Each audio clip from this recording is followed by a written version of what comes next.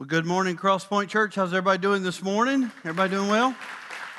It's good to see you here this morning. I tell you, I'm just so encouraged by the opportunity that we have each and every week to come and worship together this in spirit and truth and just lift up our voices. And I'll tell you, I was just sitting down there this morning just thinking how thankful I am for Spence and our worship team and all the work that they put in every week. I don't know if you know the amount of work that goes into just getting ready for a Sunday morning, but can we just thank Jesus this morning for all the hard work that so many people put into it? You know, there's so many ministries in the life of our church every Sunday morning. There's so many behind-the-scenes ministries that are taking place, people that you never see. You know, our worship team is one that is up front and center, but there's so many others that are taking place within the life of the church as well. And I was just sitting down there this morning just thinking how thankful I am for each and every ministry and the opportunity that we have to come together and just worship together. And I tell you, I'm excited about what God is doing in the lives of individuals here at this church. And God is moving in some remarkable ways in the hearts of people, and lives are being transformed. And I tell you, people are discovering something about Jesus that they didn't know before. And I just love that. And it's happening in our life groups, it's happening in the hallways, it's happening in the Bean team, it's happening in the children's ministry, it's happening everywhere. And I just couldn't be more excited about just being a part of what God is doing in this place. And so I'm also excited about the message this morning, and two, just the reality that you know, last week I had an opportunity to talk to several different individuals after the services. And several of our pastors did as well. And it was just really remarkable to see how people had come to this realization that they were here and that God was speaking to them in a very unique way, a very individual way. And this idea that you know, that they were so glad they just came. And we had the opportunity to have conversation about this truth that I really believe that God draws men and women unto Himself, and that I really believe that every one of us are here today, and we were here last week because God wanted us to be here. I'm convinced that God desires to draw us unto Himself, and as a result of that, you know, He places on our hearts the desire to come here and to just worship together and to hear from His Word and to participate in this ministry. So I'm very thankful that we're here every week, and I know that this is summer, and our crowds are a little bit smaller because it's also time for beach and lake and all those other things that draw us away from our communities and our homes to vacation and all those things. And those things are very important for us as we nurture our vitality. But the reality is that it's just one of the most encouraging things for me is to come in here and worship with you guys this morning and every morning. And so thank you for being here this morning. It's very awesome. I want to pray for us here, and then we're going to dive into God's Word. We're going to continue in this series that we have started called Greater Than. And so let's pray, and then we'll dive into God's Word together. So pray with me if you will. Dear Heavenly Father, Lord Jesus, Holy Spirit of God, Lord, we are so thankful for your presence here today. We're thankful for, God, the opportunity that we have to worship you. And Father, this morning we acknowledge, Father, we confess this great need that we have for you in our life. Father, we recognize that, Lord, through our Savior Jesus Christ, Lord, we can find hope, we can find restoration, we can find redemption. Father, we acknowledge that we are in desperate need of you, and God, we thank you for your presence in this place, whether we're singing songs, whether we're spending time in prayer, whether we're giving as an act of worship, or Lord, whether we're reading and preaching and hearing from the Word of God. So Father, thank you for being here with us this morning. And Father, we acknowledge that, Lord, your Word is something that we desperately need as we, God, seek to understand how to get through this thing called life, which comes so filled with surprises each and every day. God, things that we don't hope for, sufferings that we have to endure. And so, Father, we just acknowledge this morning, Lord, that we need you and that we love you and that we praise you. And Jesus, it's in your name that we pray. Amen. This morning, I want to dive into one of the issues that we're going to be looking at throughout this series. Last week, I preached a message, and the title of that message was that Jesus is greater than my despair. I sort of personalized it because the reality is I want you to know that I go through some of the same things that you go through on a daily basis. And I talked about last week the reality that growing up in life, that there were several issues that I had to deal with, and the three biggies in my life were insecurity, fear, and hopelessness. This morning we're going to be talking about hopelessness, feeling as though there is no hope in our life. This was a big struggle for me growing up as a young man, and I can remember having conversations with my dad. I can remember crying to my mom and thinking that life just didn't really have anything to offer me except for the reality in which I was living in at the moment. I didn't know about a career. I didn't know about schooling. I didn't know how I was going to make it in this thing called life. And life seemed so overwhelming to me that I just couldn't see an end. I couldn't see a need for a goal in my life. I didn't have any sense of purpose in my life. And for a young man like me that was dealing with insecurities and fears, it was one of those things that just led to a sense of hopelessness. I felt as though I just had no options in life. But you know, hopelessness is not the reality that there are no options. That's not what hopelessness is. Hopelessness is not this reality of having no options. It's this reality that we have an intense feeling that there are no options. In other words, we begin to convince ourselves, we begin to feel as though there are no options. There's always options, but we just don't feel as though there are options. And that's when we have slipped into a place of hopelessness. Hopeless can be defined as in this way, as having no expectation of good or success. Hopeless can be defined as feeling incapable of recovery or improvement. Hopelessness is very much a reality in most of our lives, if not just briefly, sometimes for long periods of time. But hopelessness is having this overwhelming feeling that life is incapable of getting better. And that's just not true, especially when it comes to Jesus. And so this morning I want to talk about this feeling of hopelessness that we sometimes experience. It seems to come out of nowhere, and it so often can attack just any one of us. It can come at all different times of our life. Robin Williams was a man who had it all. He accomplished it all in the entertainment world. Robin Williams started off as a stand-up comedian, and he was very successful at that, and he eventually moved into television and sitcoms and had several different shows, and then he moved into the movies, and Robin Williams was making all kinds of things. The entertainment industry labeled Robin Williams as a national treasure when it came to life as an entertainer. But after his death, his wife wrote these words. She says, "I lost my husband and my best friend while the world lost one of the most beloved artists and beautiful human beings. I am utterly heartbroken." Williams's daughter, Zelda, she wrote these words. She said, "The world is forever a little darker, less colorful, and less full of laughter in his absence." You see, in August of 2014, Robin Williams committed suicide. And unlike a lot of the deaths that we see in the entertainment world today, where entertainers die at an early age, in Robin's presence, there was neither alcohol nor drugs. And most of the people that knew Robin Williams said that he just had simply lost hope for living.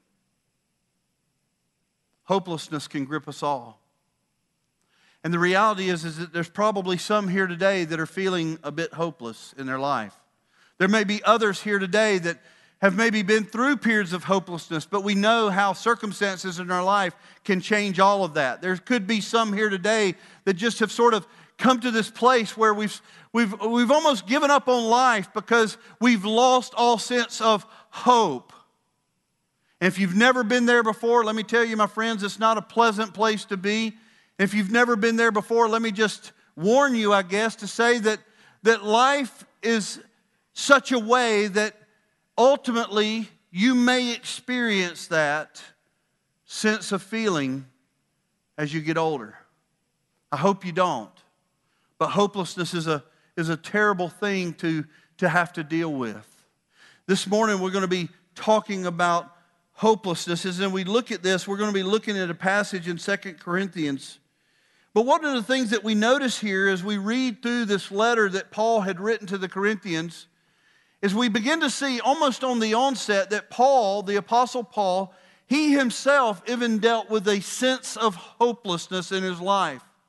Now he's writing this letter to basically say, listen, we need to replace the feeling of hopelessness with hope that we have in Christ Jesus. That's one of the major themes of this letter. But here the Apostle Paul reveals the despair that he himself went through as he was writing this letter and recalling the things in his life as a man who was in pursuit of God and believing in Jesus Christ and knowing that Jesus Christ was his hope in this world. He still suffered, like you and I often suffer, of having this sense of hopelessness. And we see this almost in the onset of his letter. In chapter 1, the Apostle Paul was writing and he says these words. He says, "For we do not want you to be unaware, brothers, of the affliction we experienced in Asia. For we were so utterly burdened beyond our strength." Now look at this. The Apostle Paul, this man who wrote so much of God's word for us, inspired by the Holy Spirit of God, he writes this. He says, "For we were so utterly burdened beyond our strength that we despaired of life itself." He goes on in verse 9. He says, "Indeed, we felt that we had received the sentence of death." Sound like a person that is filled with hope? It doesn't, does it? One of the things that is so beautiful about this is the reality that as I read through these words, I understand that the Apostle Paul himself often went through these same feelings that oftentimes I struggle with as well, and maybe you struggle with as well, and certainly our friends and our family and our neighbors struggle with as well. This sense of just having no hope, to the point that we may even despair of life itself. In other words, the Apostle Paul is saying, man, things got so bad for me, I didn't even really care about life anymore. It was that bad. But you see, as we continue to read through the letter, we begin to see that the Apostle Paul has an answer for this hopelessness, and the answer is the hope that replaces despair and anguish and suffering and pain, and that hope comes from Christ Jesus. And this is the message that Paul is revealing to us as he continues in this letter. This morning, the title of this message is, "Hope is Greater Than My Despair and Misery." Hope is greater than my despair and misery. And we're going to be looking at 2 Corinthians, going a little bit further into this letter, chapter 4, starting with verse 8 and going through verse 16. I hope that you'll read this with me. If you have your Bibles, go ahead and turn there with me this morning. But in this passage, Paul, he explains how there is so much that should cause a sense of hopelessness in their life. In other words, what Paul is saying in this text that we're going to be looking at, he's saying, listen, there's a lot of reasons every day of our life that produces for us, that causes for us suffering and despair and anguish and hurt and pain. But that's not a reason to give up. And that's the message that Paul is revealing to us in this passage. He explains that as believers, our hope isn't based on whether or not we have a good day.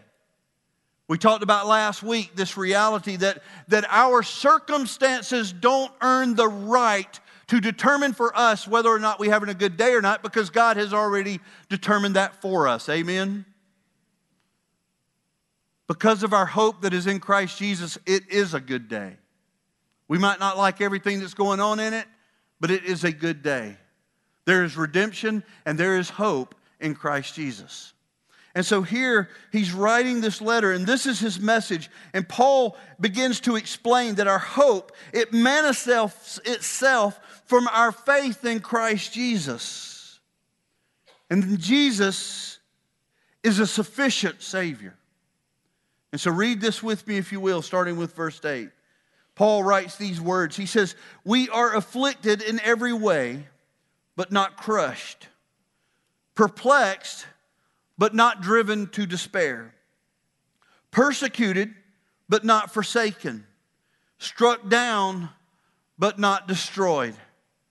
Always carrying in the body the death of Jesus, so that the life of Jesus may be manifested in our bodies. For we who live are always being given over to death for Jesus' sake, so that the life of Jesus also may be manifest in our mortal flesh.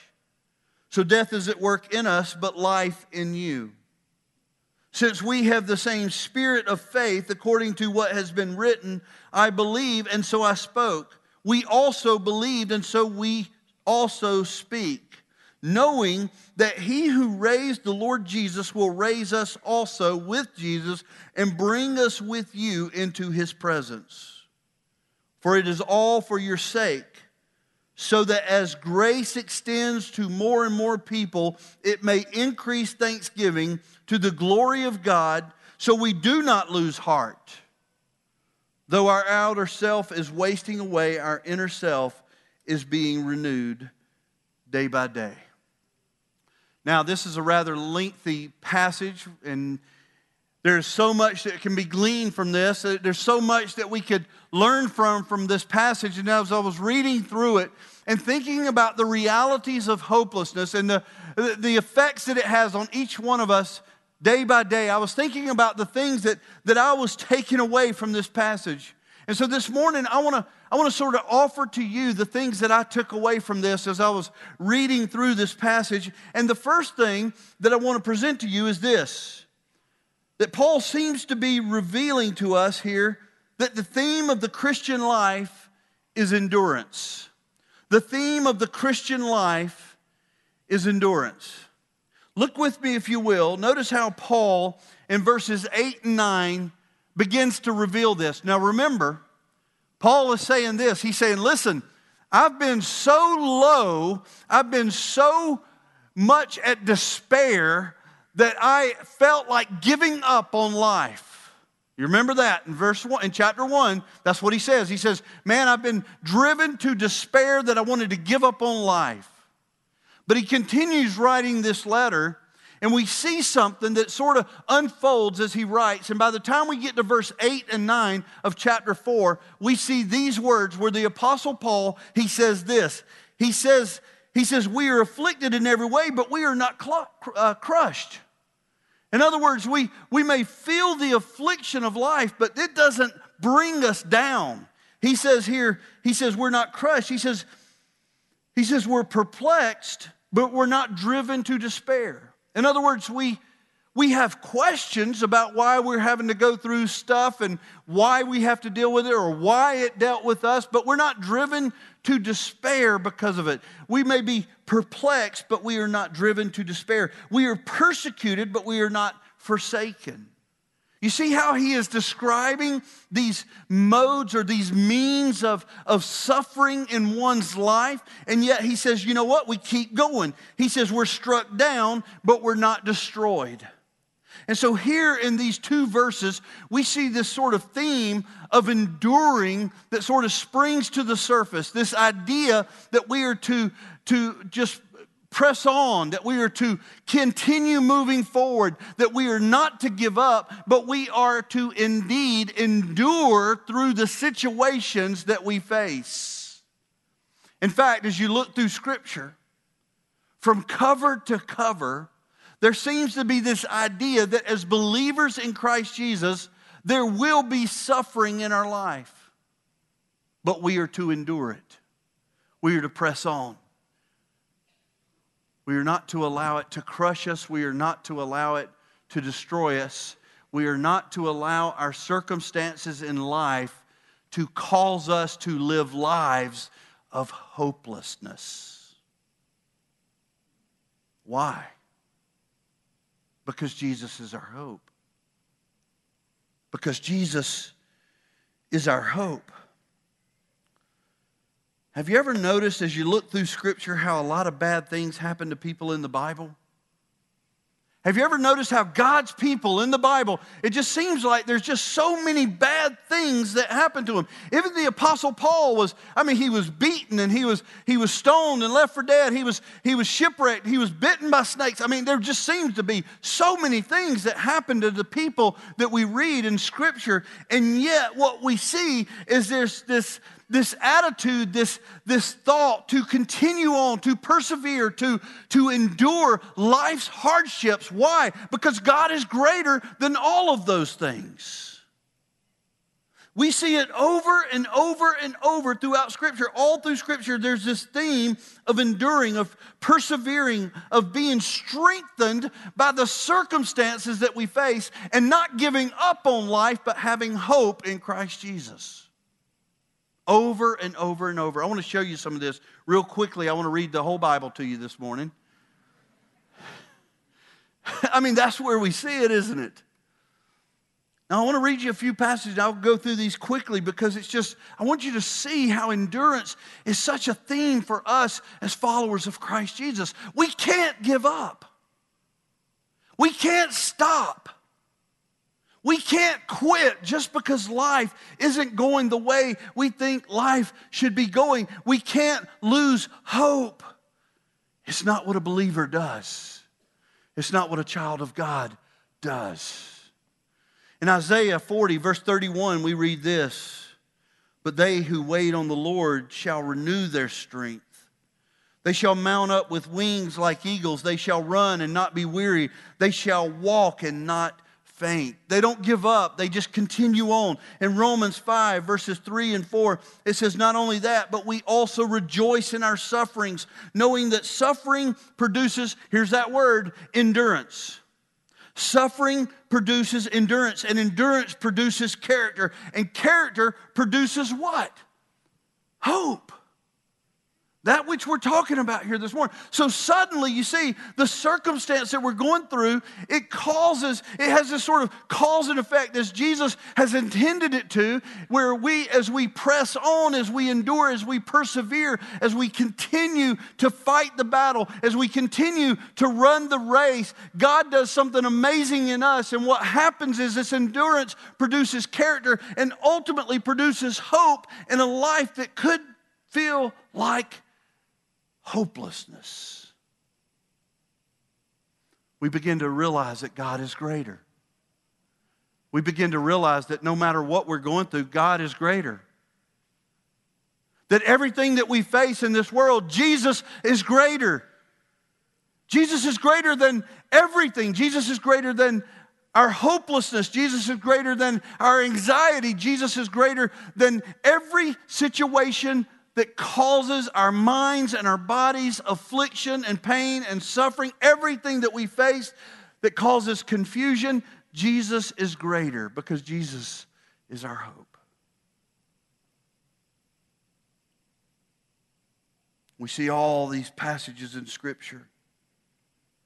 Hebrews 12, 1 and 2 says, "Let us lay aside every weight and sin which clings so closely, and let us run with endurance the race that is set before us, looking to Jesus, the founder and the perfecter of our faith, who for the joy that was set before him endured the cross, despising the shame, and is seated at the right hand of the throne of God."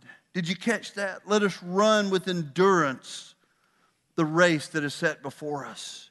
James 1:12 says, "Blessed is the man who remains steadfast under trial.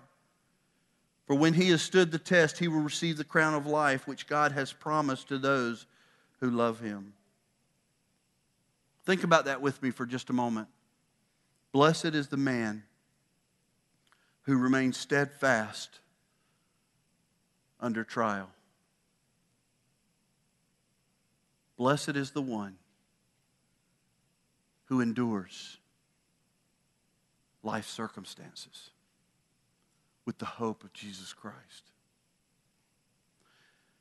So there's a number of verses that just continue to go on and on and on. I could continue here all day with these, but the question to me is this: if the theme of the Christian life seems to be endurance, perseverance, if that's really the theme of the Christian life, then how do we do that? What is it that we need to understand?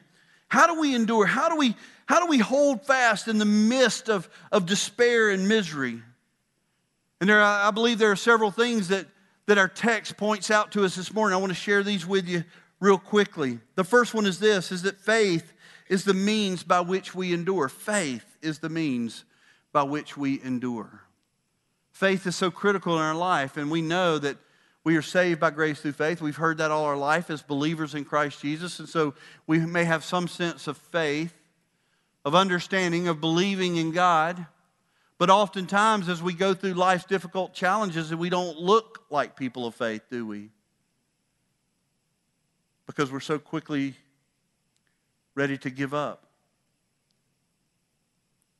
Because we're so quickly distraught. Oftentimes we turn to our own abilities or to our friends for answers when we face life's most difficult challenges, and we forget that our faith in Christ is sufficient.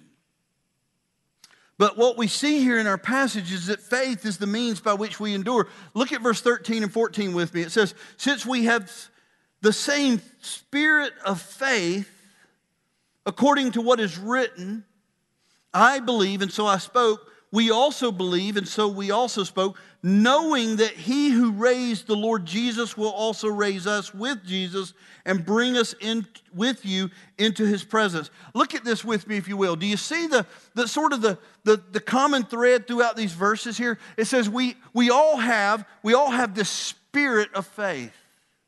I believe and we believe. You see, these words "believe" are really huge words in these two passages, because they point to something that should be a reality in every Christian's life, and that is that we not only say, yeah, God is in control, we not only say, yeah, Jesus is sufficient, but we truly believe that. Because our faith is in Christ Jesus, who is the sustainer of life, who is our Lord and Savior. Our faith is in the Lord Jesus Christ, who is our wonderful counselor. He's our Prince of Peace. Our faith is in the Lord Jesus Christ. And not only do we say that, but we believe that. And because we believe that, we speak that. Because we believe that, we know that. And that's what he says here in this passage as we continue reading. He says, knowing that he raised the Lord Jesus, he will also raise us with Jesus and bring us with you into his presence. You see, this word knowing is a word that points to certainty, to absolute certainty that God is all-powerful and that he raised Jesus from the dead. And if he can do that, he can handle our little circumstances on this life. Amen? That's who Jesus is. And so Paul is saying faith is the means by which we endure. And we know that faith is important to the Christian life. Hebrews 11 is an entire chapter that lists one person after another. An entire chapter. Go and read it if you will. Hebrews chapter 11 is an entire chapter where one person after another is listed as being incredible people of faith. You see, they were able to accomplish the things that they had to accomplish in life, the hardships that they faced. Why? Because they had this tremendous faith in God. They knew that God was sovereign. Hebrews 11:6 tells us this. And without faith, it is impossible to please him. For whoever would draw near to God must believe that he exists and that he rewards those who seek him. And so the question is this, and you know, as we think about faith, because the reality is we may be sitting here today and we may say, I want more faith then. Pastor David, I believe in Jesus, I believe in him, but sometimes life is so difficult, I kind of don't really believe he can handle my situation. And so I want more faith. I want to be a person who lives by faith. How can we become people of faith? How can we have more faith, which helps us to endure and ultimately leads to us having more hope? How can we be those sorts of people? Well, here's the thing. The Bible tells us that faith comes from hearing, and hearing from the word of Christ. Faith comes from hearing, and hearing from the word of Christ. And so here's what I want to offer to you here this morning.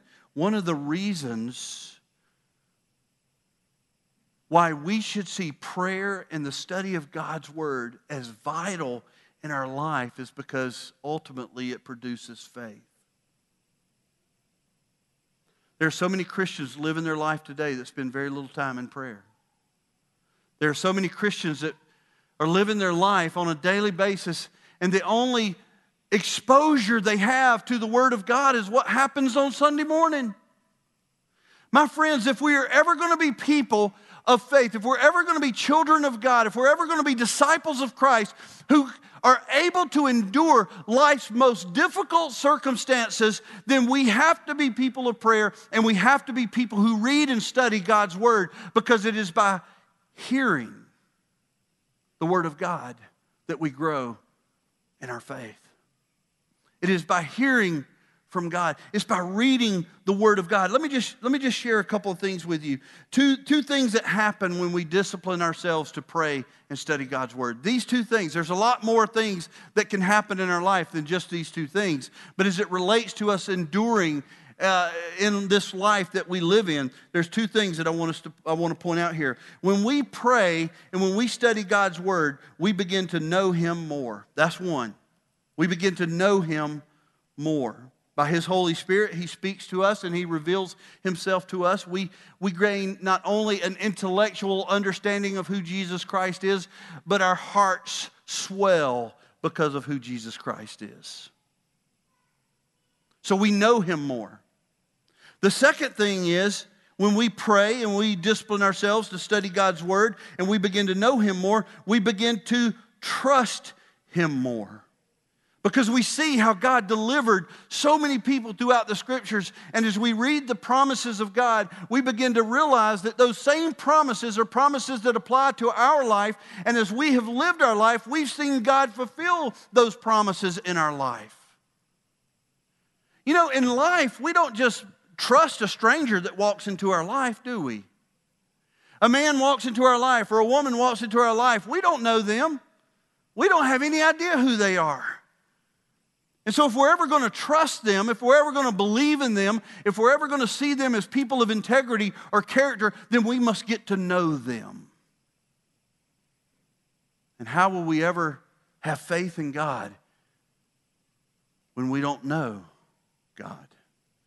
How will we ever have faith in Jesus Christ as our sufficient Savior when we don't know Jesus Christ as our sufficient Savior? How will we know Him as our wonderful Counselor? How will we know Him as our mighty God? How will we know Him as our Prince of Peace? If we don't know Him, we probably won't trust Him. So we must become people of faith if we're ever going to endure, because faith is the means by which we endure. Eugene Peterson once wrote these words. He says, "The fundamental fact of existence is that this trust in God, this faith, is the firm foundation under everything that makes life worth living. It is our handle on what we can't see." I love that as he describes what faith is.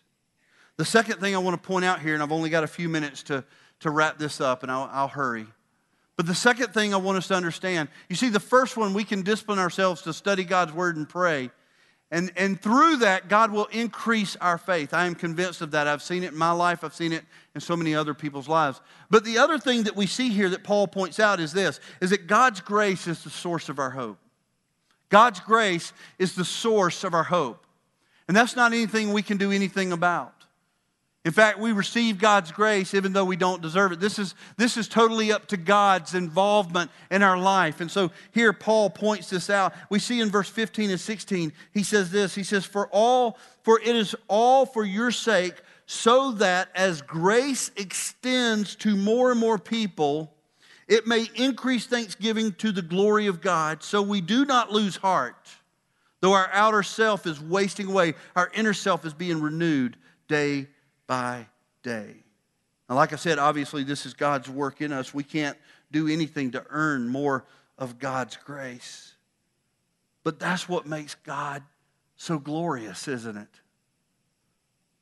That God would pour out His grace on our life. That as children of God who seek to know Him more, that spend time with Him, that cry out to a holy and righteous God and say, God, I need you in my life. Life is too difficult to do it alone. God, I need you in my life. I need you for salvation. I need you for sanctification. God, I ultimately need you for glorification. God, I need you in my life. And Paul says, grace is extended to more and more. Grace is extended. And because of God's grace, we do not lose heart. And because of God's grace, we are being renewed day by day.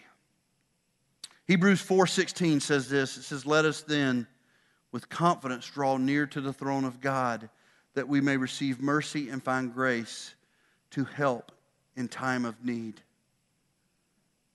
Would you just mark that in your Bibles here this morning?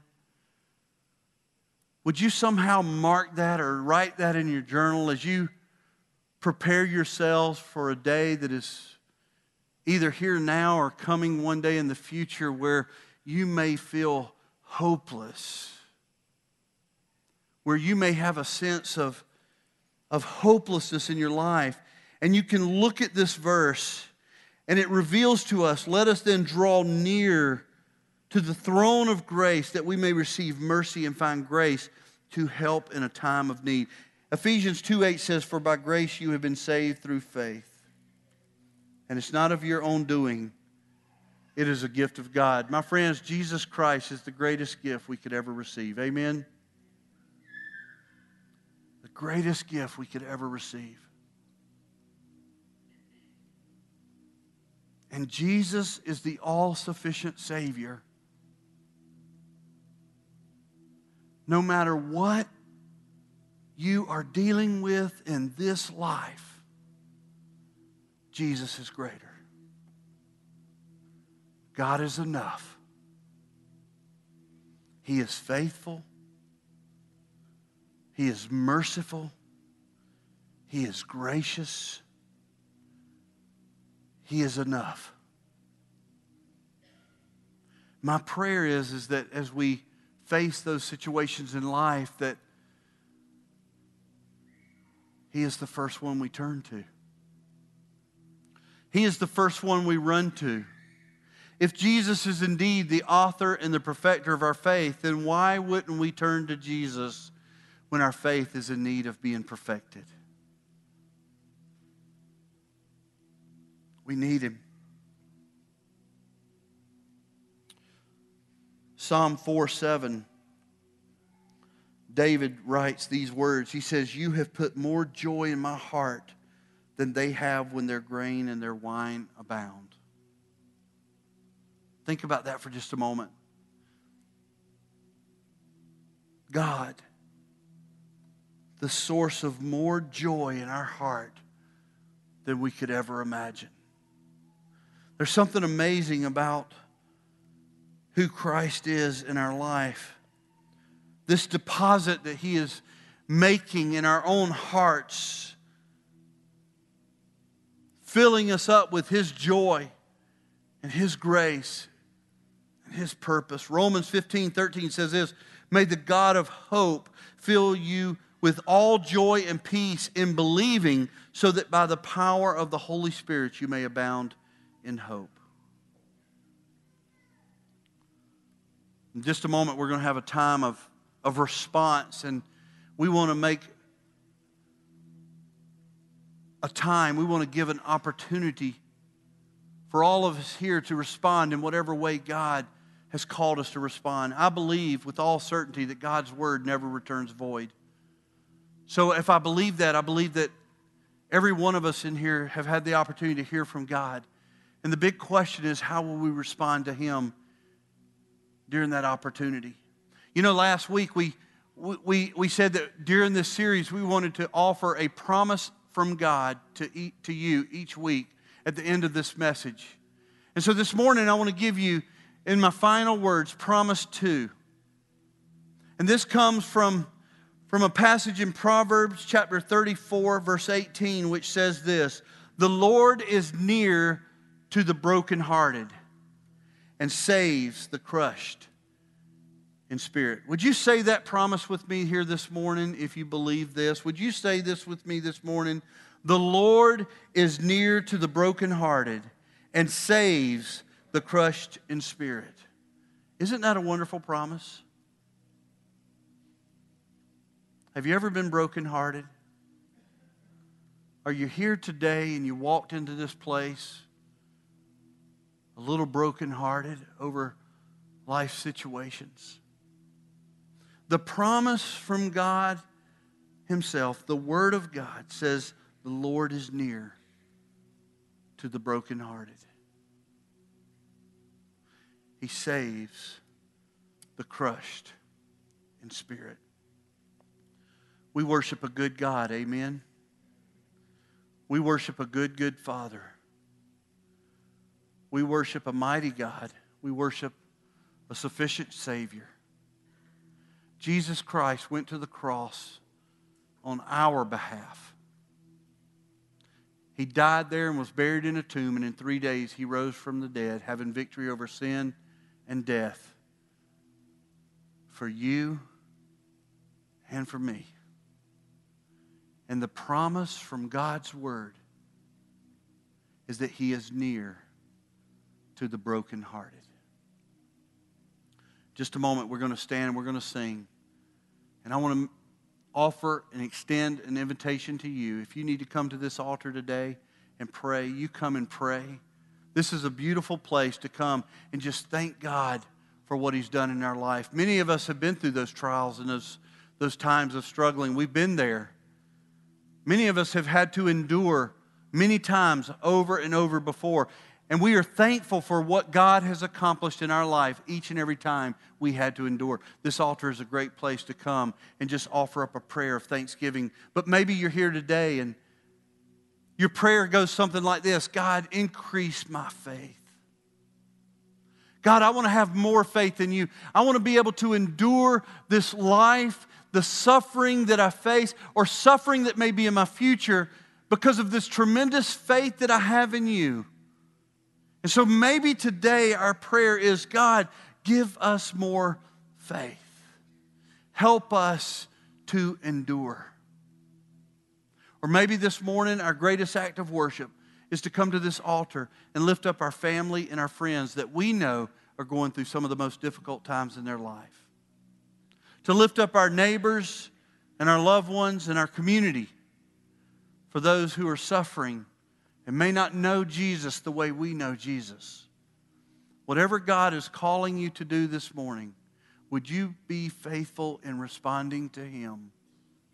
Let us worship God in spirit and truth as we continue in this time of service. Let's pray. Father, thank You for this day.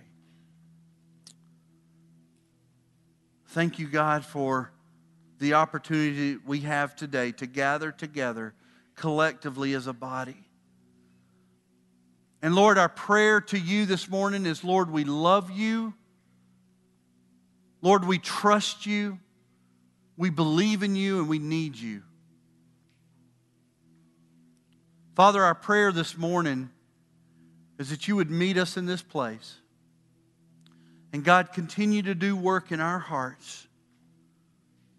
Lord, as we chase after you, as we seek after you, as we pursue you and your righteousness, Lord, as we become people of faith, may we honor you with our faith.